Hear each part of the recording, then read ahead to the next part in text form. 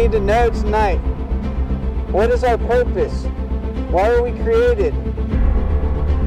What is the meaning of life? These are all questions that culture tries to answer and that we try to answer and that we need to answer.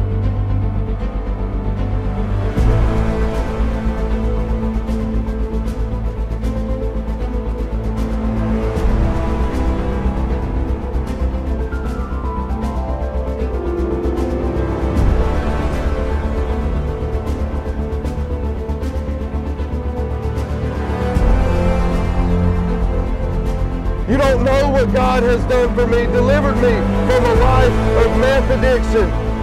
I had nothing. I was homeless.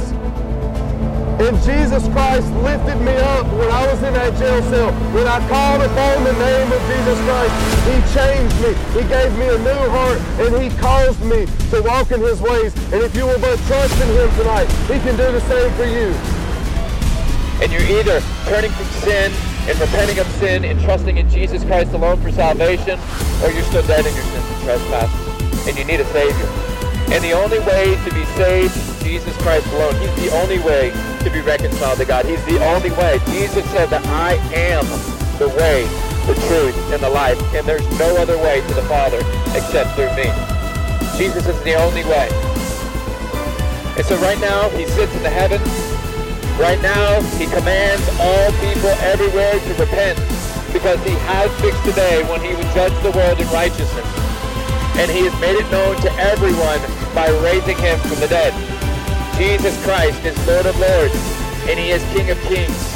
And He calls on you and He commands you, everyone in the sound of my voice, to repent and believe the gospel.